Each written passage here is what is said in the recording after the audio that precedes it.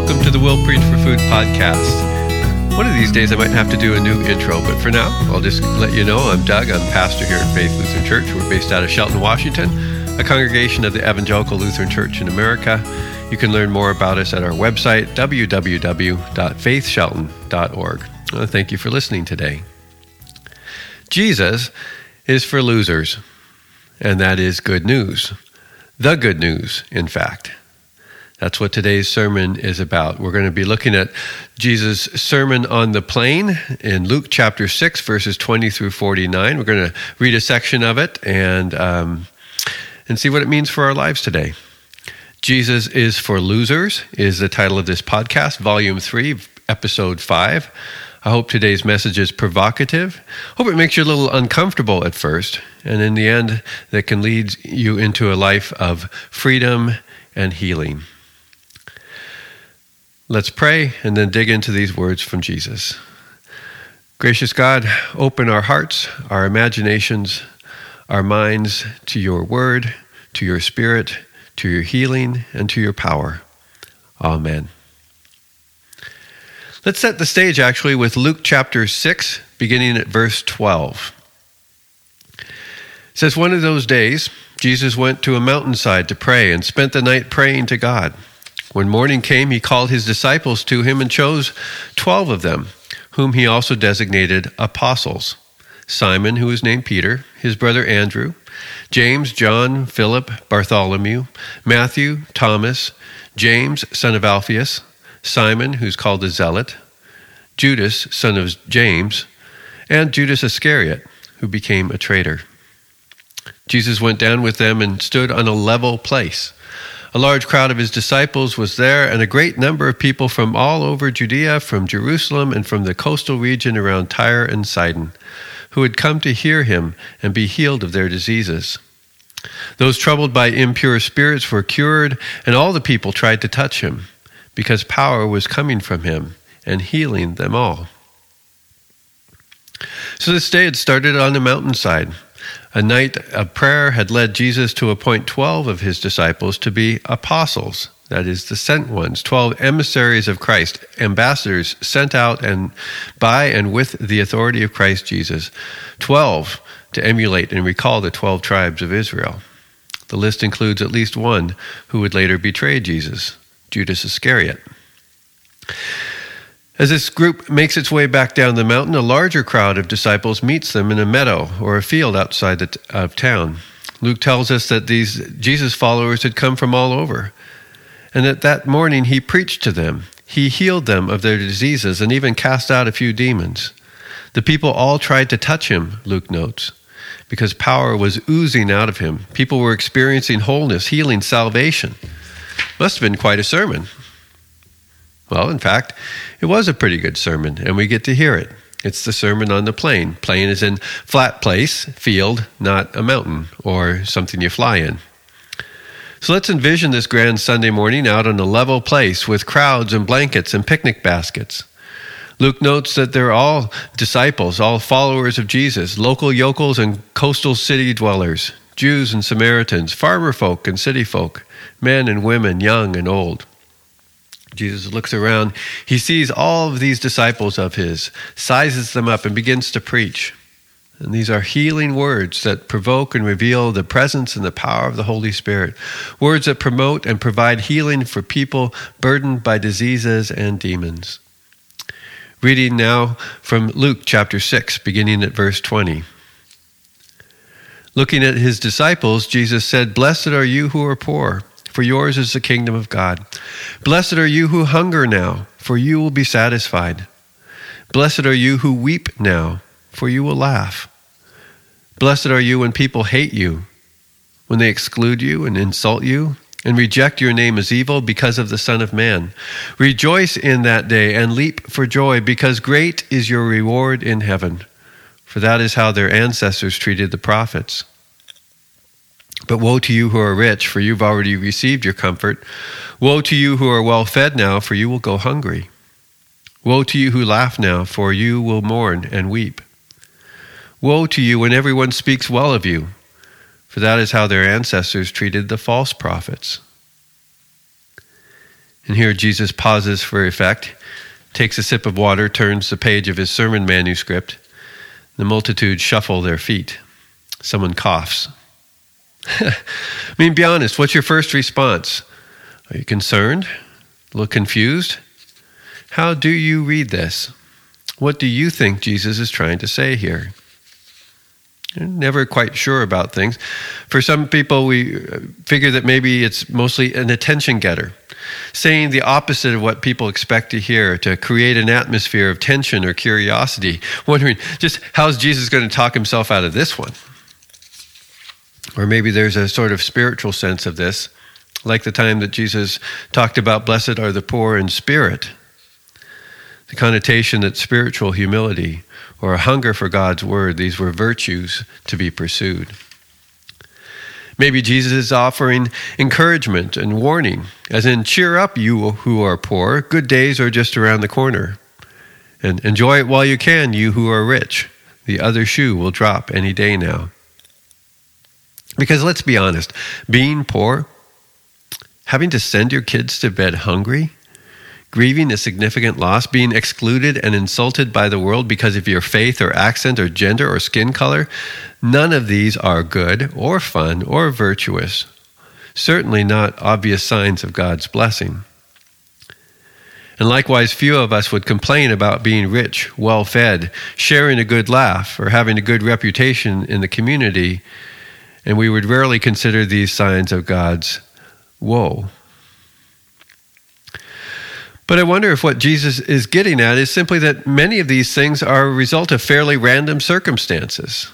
After all, you can't control the color of your skin or whose family you're born into, which century you live in, what your genetic makeup is, your diet, your hygiene, your privilege status, your relational and communication skills. Very little of it has to do with any sort of moral fortitude or work ethic. Therefore, it's hard to imagine any of these as punishment or reward, because most of it's just sort of fate, dumb luck, the hand that we're dealt. And I think maybe that's Jesus' point. Stop keeping score, he says. What matters is not your circumstances, but whose you are. That you're children of God, that you're inheritors of the kingdom. Some of the most famous and faithful people of God were in the Old Testament. They were the prophets, and they rarely had it easy, he explains. So if you're going through a rough stretch, remember that you're in good company.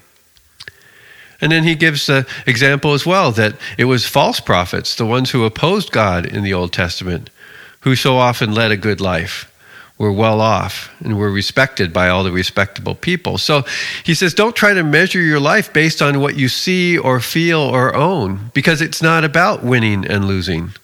Woe to the winners, blessed are the losers. Jesus is for losers. So stop trying so hard to win. Live instead as though you've already been given the victory. Live as children of God, heirs of the kingdom, because it's all a gift. And everybody dies, and you can't take it with you. So then Jesus says, since we live in this world that's always striving, always competing, always comparing, always trying to win, instead, he gives us these 18 rules for living like a loser. Here are the sermon notes version of the rest of the Sermon on the Plain from Luke chapter 6, verses 27 through 49. Number 1, love your enemies. Number 2, do good to those who hate you. Number 3, bless those who curse you. Number 4, pray for those who mistreat you. The 5th one, if someone slaps you on your left cheek, turn to them your right cheek as well. Number 6, if someone takes your coat, give them the shirt off your back. Number 7, give to everyone who asks you. Number 8, if someone takes something from you, don't try to get it back. The 9th one, be like God, who is kind and merciful to the ungrateful and wicked. Number 10, don't judge. Number 11, do not condemn. 12, forgive. 13, give to others, always measuring out with generous portions. Number 14, Jesus says, I'm your teacher, so be and act like me. Number 15, take the plank out of your own eye before offering to take the speck out of your brother or sister's eye. Number 16, bear good fruit. Number 17, don't pray to me, then ignore what I say. And the 18th point of Jesus' sermon, he says, now put my words into practice. See, I think we're supposed to take these words and commands seriously. So often we want to try to make it into religious-sounding platitudes. But these are actually real and practical tools for living a Spirit-empowered, Jesus-following, Father-glorifying life. And I think the crowd of disciples takes this word to heart and puts them into practice that very morning, because that's when the healing starts. That's when old demons lose their power, when families are reconciled, food is shared, confession and forgiveness happens, debts are forgiven, burdens laid down. I suspect that most of those who were sick and demon-possessed were cured that morning long before Jesus ever laid a hand on them. These are healing words that point to healing practices that create a healing community. And it starts with blessed are the poor and woe to the rich. It starts with letting go. It starts with stopping to try so hard to win or get your own way or get it right or get approval or get points or get recognition. It doesn't matter. Jesus is for losers. Now, no one, including Jesus or me, is suggesting that we stop trying to make a difference in the world. No, what we do, what we say, how we live our lives, the choices we make, it all matters a lot. As members of this congregation, each one of us is called to be a sign, an instrument, a foretaste of the kingdom of God. We are to let our lights shine that others may see our good works and glorify God the Father. God created us. God created the church to further the mission of God, making Christ known to the ends of the earth. I'm just saying that while it all matters, it's not about keeping score. And this is a lesson I learned the hard way, which is usually the only way a lesson is learned, I suppose.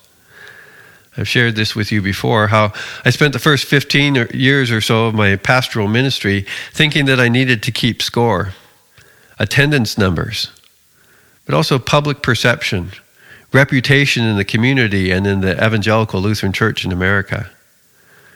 I kept points all the time. And I got points for being innovative, surprising, or for thinking outside the box. I also got points for being pastoral, attentive, and compassionate. Oh, and as being seen as an awesome husband and a father with happy, successful children.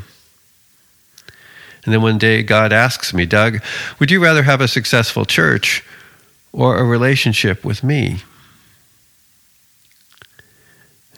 And truth be told, I had become much more committed to scorekeeping, much more committed to the former than to the latter. And I didn't want it that way. So I repented. And I came to learn that I am not that important. And that I'm not even all that good at what I do. And that that's okay. God reminded me that God had been establishing the kingdom for a long time, long before I came into the scene, and could manage to do it very well without me. Thank you very much. Eventually, though, when I finally resolved that I no longer wanted to keep score, although there is always a tally of some sort running in the back of my head, I embraced my identity as a loser and as an inheritor of the kingdom of God by grace through faith, apart from how good a pastor or how good a parent I am. And once again, Jesus called my name to continue to serve as one of his apostles, emissaries, ambassadors, bearing the good news that Jesus is for losers, that points don't matter, and it's all gift. So I want to leave you today with 3 takeaways, and then I'm going to close with a story. The first takeaway is about healing words. These healing words for you today. Back then and today, disciples of Jesus come in all shapes and sizes. And I believe the Holy Spirit has led you to this sermon, to this podcast, to offer you healing and freedom. Today, Jesus invites you to lay down your burdens, confess your sins, acknowledge your grief, expose your demons, give up your resentments, to stop keeping score, to be a loser for Jesus. Because it's in your weakness that the Spirit calls you, fills you, heals you, and sends you out as the church, a sign, an instrument, a foretaste of the shalom of God. Because the shalom, the kingdom of God, is a world where the lowly are lifted up, the mighty are cast down, and we realize that none of it ever mattered anyway. Second word is about healing community. I want the members of faith to heed the words of Jesus and to put them into practice, and thereby receive and extend the healing power of the Holy Spirit. I want to be part of a community of disciples of all shapes and sizes that meets together to do the work of listening to Jesus, and then the work of letting go of resentments. I want to be a community that faces our demons, that love our enemies, that expresses our grief, that share our stories, our laughter, our doubts, and our tears. Growing closer to and more like Jesus is more than wishful thinking. It is an intentional pursuit, and I want to be intentional in our pursuit. As a congregation, we have nothing better to do than to listen to the words of Jesus and to put it into practice. Third, healing practices start today. It starts with each one of us. So I want you to bookmark the Sermon on the Plain, Luke chapter 6, verses 20 through 49, and dwell with that passage this week. And Jesus gives you 18 things that you could do in response to his word. And just want to encourage you to pick one. Scan through the list and pick one that catches your attention or that maybe cuts to the heart. Because Jesus wants you to experience healing. And the beginning of healing is submission to God and obedience to his will. I'll leave you with a true story by Daniel Erlander. He happens to be a cousin of mine, second cousin once removed, and a mentor, and a dear man. He writes this story called Knollwood School of Theology, and it's included in his book entitled Tales of the Pointless People. It was a normal summer day in San Diego. Sunshine, a gentle ocean breeze, and fluffy clouds. I stood in silence, staring from an 8th-story window of Sharp Hospital. I gazed on an immense 1-story building below me, which seemed to have acres of black tar roof. I asked myself, what goes on in that building?